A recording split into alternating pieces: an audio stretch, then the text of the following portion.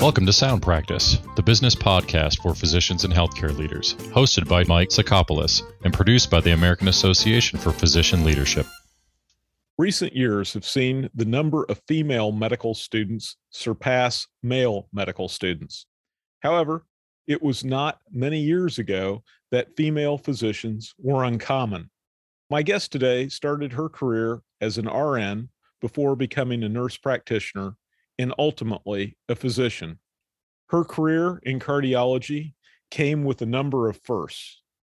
Prepare to hear from a true physician leader. Let's begin.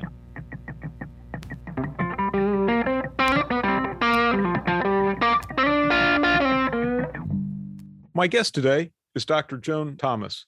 She is a retired cardiologist who practiced in Rochester, New York, and she is also the author of The Heart of the Story, My Improbable Journey as a Cardiologist.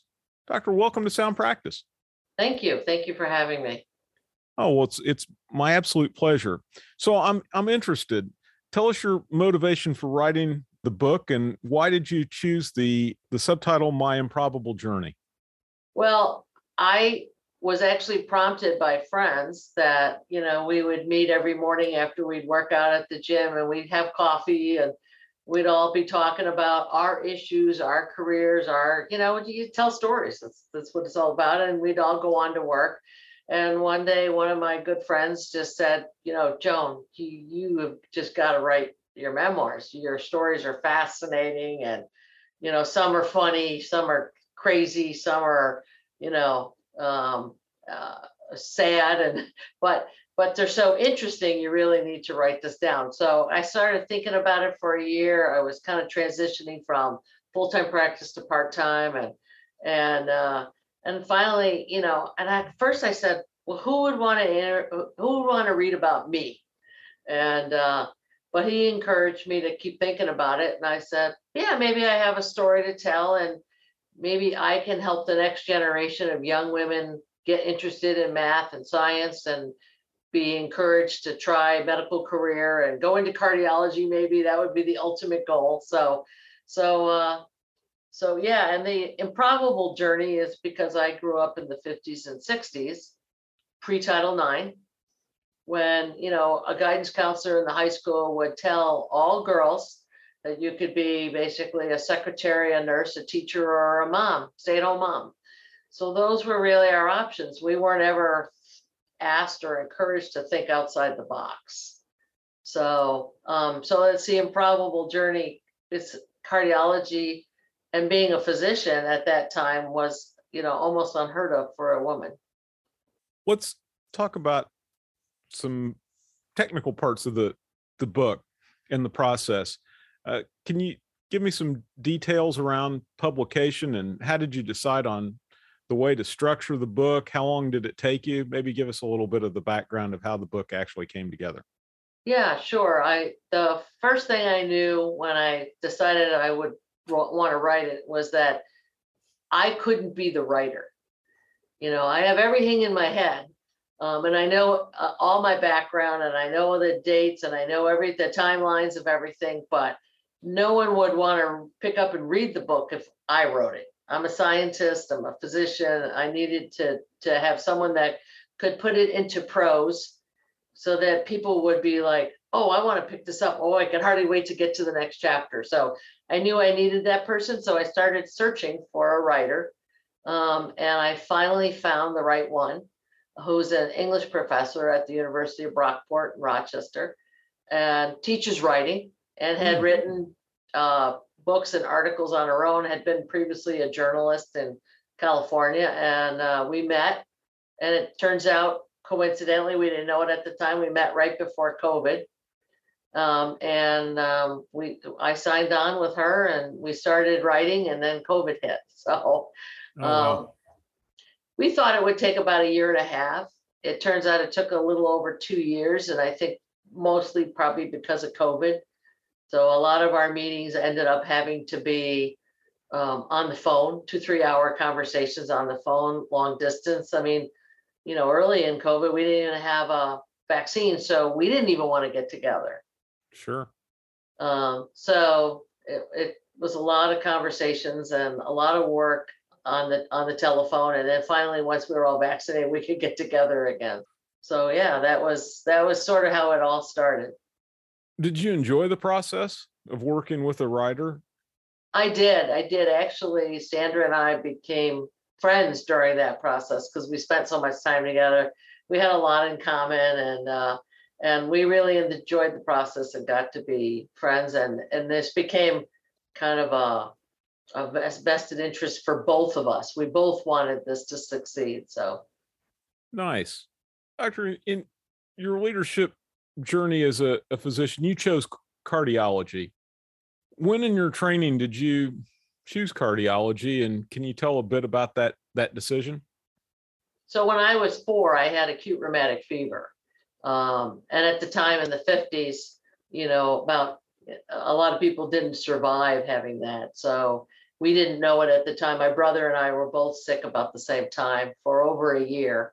And when we went through that process, we came out on the other side. And afterwards, when we were older, my parents said, well, they told us with 50-50 chance whether your son and daughter would survive or not. Obviously, the outcomes were good for both of us.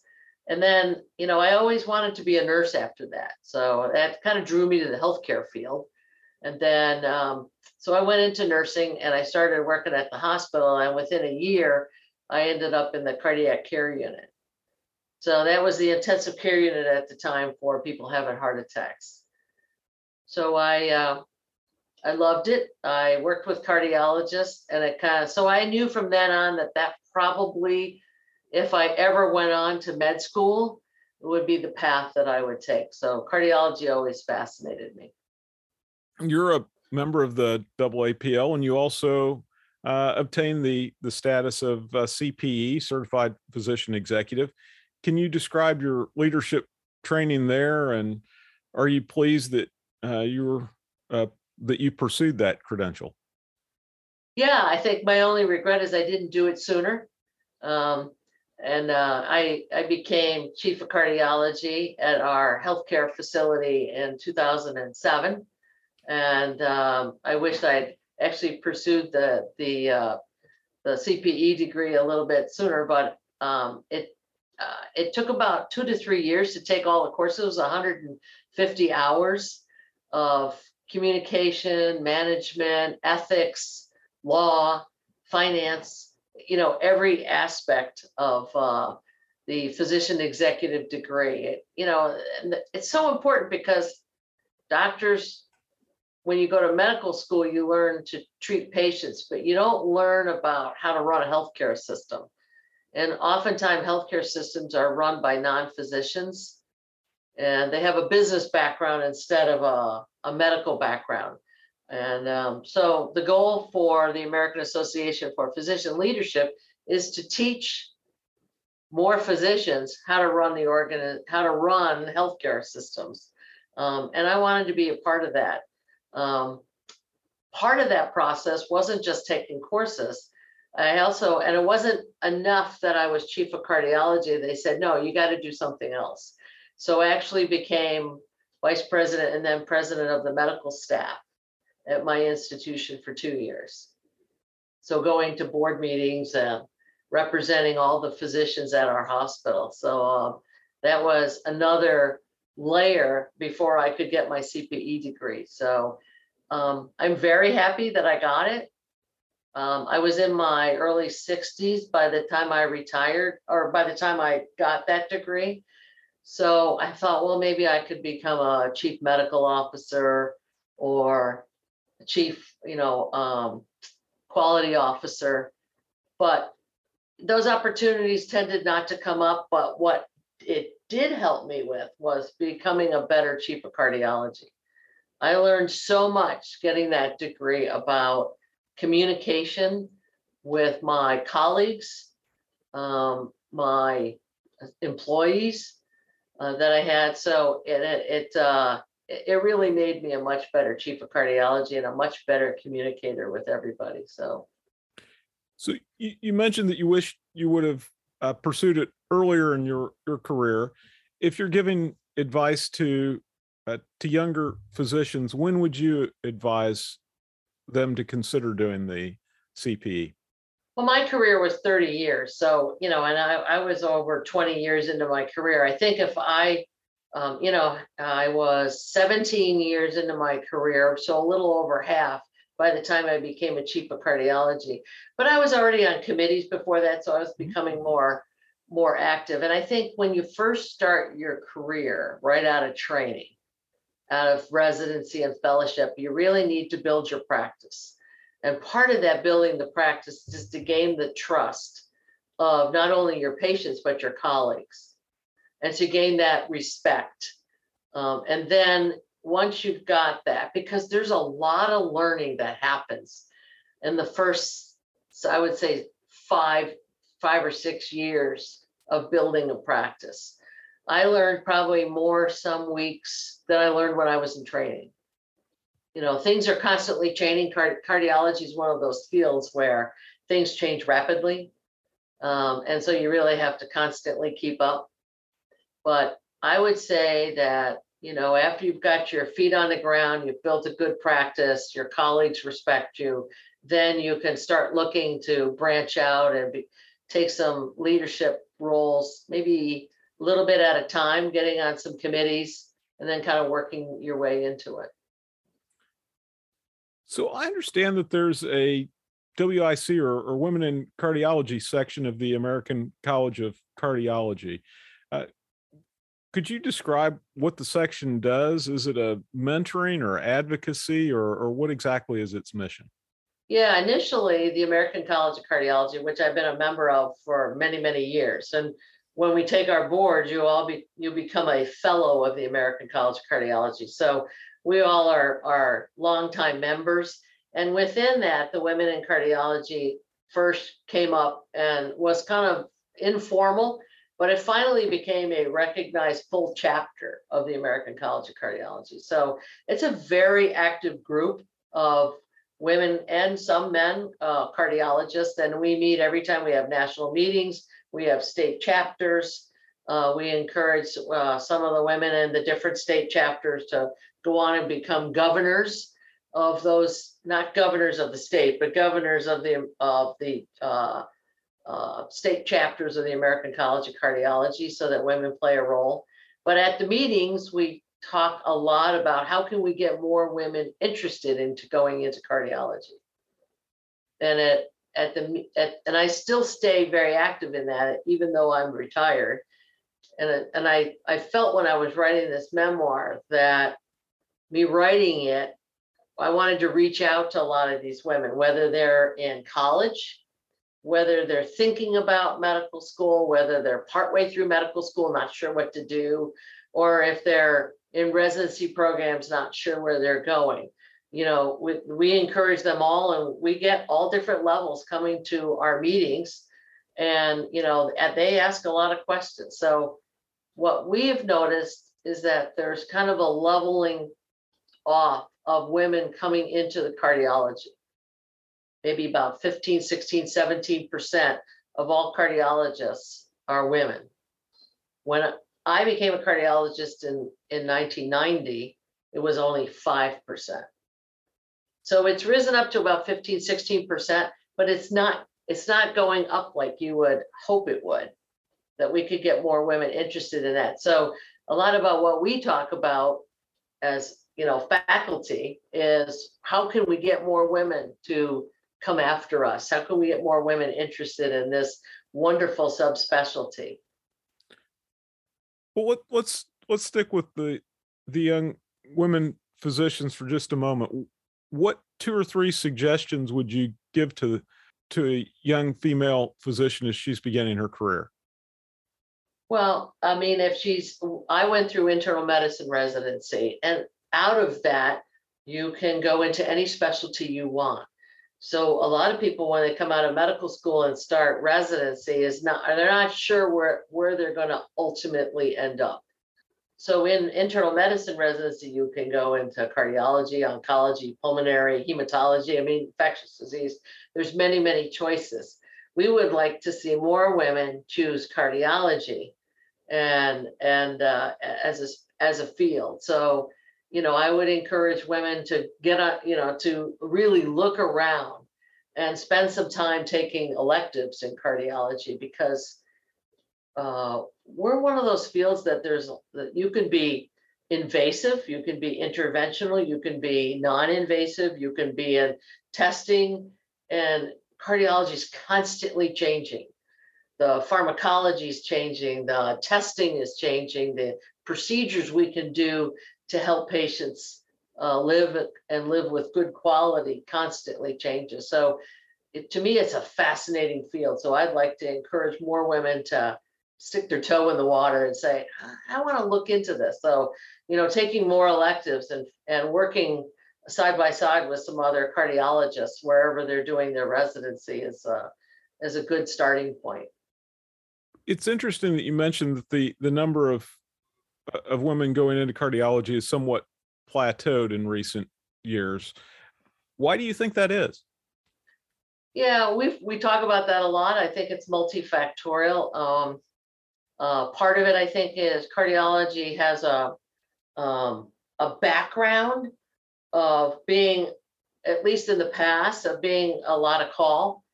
Patients can come in critically ill and you really need to go in. And early in my career, I was on call every third night. So we were on call a lot and you had to go in. And so a lot of women, if they want to balance career with having a family and that kind of thing, I think that makes a lot of women shy away.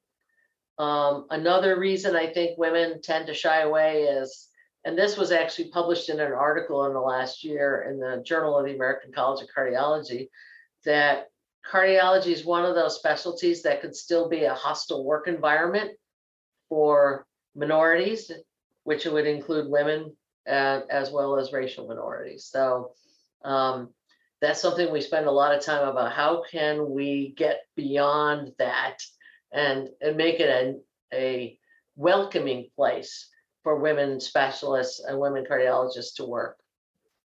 Somewhat along those lines, Doctor, in your book, you describe the inequities that you faced in an academic medicine career because of gender. Do you think progress has been made? Yeah, I think there's a more women becoming promoted now. Is it a level playing field yet? Absolutely not.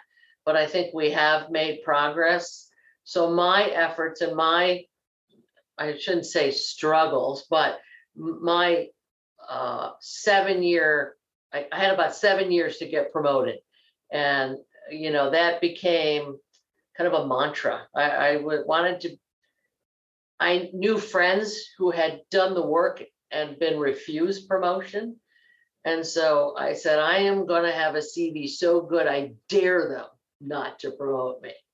And at the end, I had more than I needed in order to be promoted, and they did promote me. And it's going to take more people like that to persevere and say, so that it makes it the path easier for the women coming behind us. But I think we are making progress. Now, early in your career, you mentioned you were an RN and a nurse practitioner, and I'm interested in your comparing the experiences with the struggles or the discrimination that you faced, kind of in terms of amplitude and in frequency, how it varied between your roles as a nurse practitioner, and physician. I didn't face much discrimination as a nurse because back then most nurses were women. There was definitely a hierarchy at the hospital. So most of the physicians were men. We were a teaching hospital, so we had residents and fellows. Most of them were male. There were very, very few women. There was only 1 or 2 women surgeons in the whole hospital. So there was a hierarchy, but I didn't really feel much discrimination.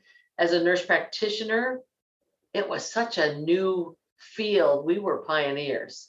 And I would say the vast majority early on were women going into these fields. But I had 2 mentors, both of whom were cardiologists, both men, and they were extremely supportive of me and felt that I was bright enough to go to medical school and just kept pushing me along. And then, so I said, well, I'll become a nurse practitioner, then we'll see how it goes.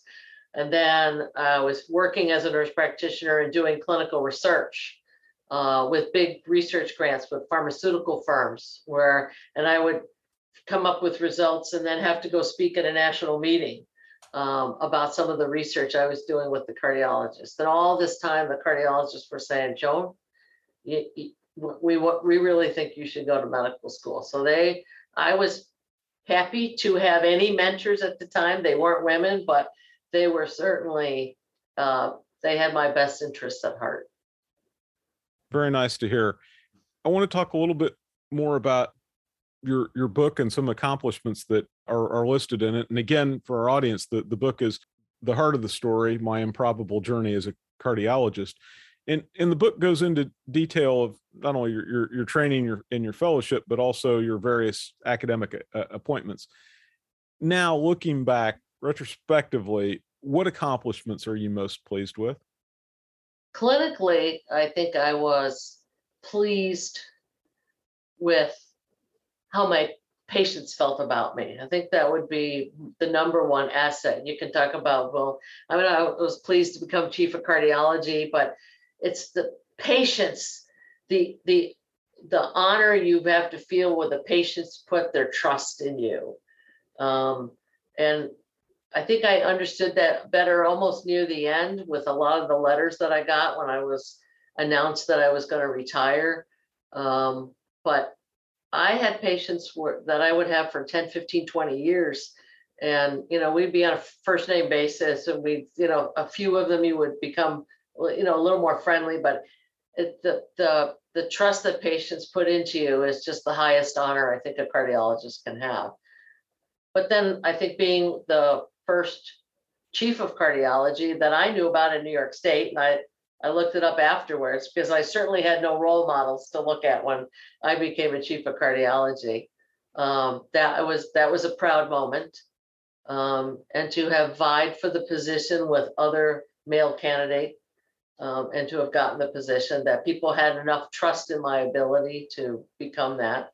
So that was, I think that was a great accomplishment in my career. I was pretty proud of that. Getting my CPE degree was certainly a great accomplishment as well. But I think one of the things as I became a better chief of cardiology was winning over cardiologists who weren't happy initially that I was their boss. And over the 12 years that I was chief of cardiology, having earned their respect, I think was a huge accomplishment on their part to accept me, but on my part that I won them over. And you basically do that by one patient at a time and one conversation at a time, winning over their trust. I always felt as a woman cardiologist that you have to be better than my male colleagues to be considered as good. And I worked really hard to do that. And I, felt like I accomplished that. And I think I won over naysayers in the beginning that gave me a great deal of controversy and tried to make my life difficult, hoping that I would fail. And in the end, I won them all over. So I think that was a huge accomplishment. Absolutely. Dr. Thomas, we're almost out of time, but I am sure that there are people that are wondering what you're doing nowadays. Well, I am volunteering at Volunteers in Medicine in Hilton Head, which is a 10,000 patient clinic for the working uninsured. And it's a very active clinic that we have. And so I work there a half a day a week. And, in my spare time, I play some tennis and golf and try to stay physically active. And, around here, in our community, we have other retired physicians, but we find that a lot of our friends come to us for medical advice. So nowadays I'm giving out free medical advice. So that's okay. That's fine. So, it's a big change, but I really, really enjoy the volunteering. How It's a very very nice. underserved population. So Very nice. Good for you. My guest has been Joan Thomas. Her book is The Heart of the Story, My Improbable Journey as a Cardiologist. Dr. Thomas, thank you so much for your time. you're very welcome, and thank you for having me. My thanks to Dr. Joan Thomas. Her career in cardiology is a good example of physician leadership. My thanks also to the American Association for Physician Leadership for making this podcast possible. Please join me next time on Sound Practice. We release a new episode every other Wednesday. Bada bing, bada boom. Bada bing, bada boom. You've been listening to Sound Practice, the business podcast for physicians and healthcare leaders. Check out the show notes for this episode at soundpracticepodcast.com. If you have any suggestions for future episodes, we'd love to hear them. Email us at info@soundpracticepodcast.com. Subscribe to Sound Practice wherever you listen to podcasts so you can automatically receive our episodes. And please rate us and comment on the podcast in iTunes and Google Play. Sound Practice is presented and produced by the team at American Association for Physician Leadership. We are the world's premier organization for all aspects of physician leadership in every sector of healthcare. Learn more at physicianleaders.org. Had his holy cow, Batman and Robin, Red Bull Kapow.